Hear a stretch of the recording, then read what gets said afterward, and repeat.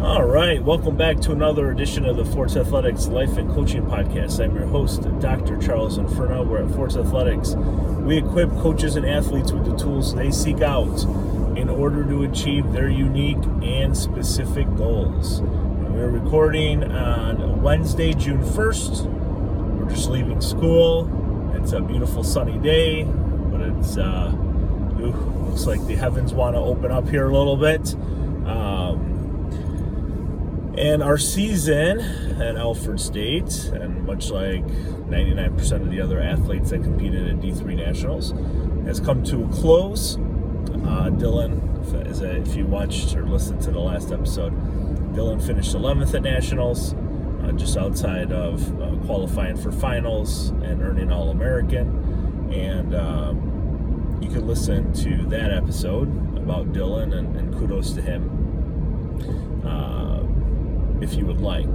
This episode is going to be a little different, though, because being the math person that I am, and being the, I don't know what the right word is, person who's a stickler and attention to detail, I always am fascinated at going to nationals. Now, I haven't been there a million times, but I've been there enough to appreciate the fact that when you go, you never know when it's going to be your last time going to nationals.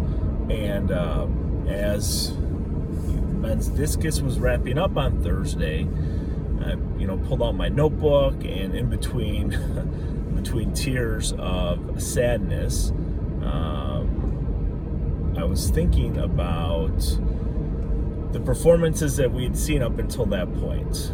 And every time I've been to nationals, either with Jen at Fredonia, Lewis at Nazareth, there always seems to be 2 or 3 or 4 throwers from Flight 1, this is for the throws, that end up making the finals and earning All-American. And I find that really interesting, not because that it's throwers from Flight 1, or competitors from Flight 1. But basically at Nationals, you have 2 flights. It's power seated, so you have 10 throwers in the first flight, and then the next 10 best throwers in Flight 2, and the top 9 go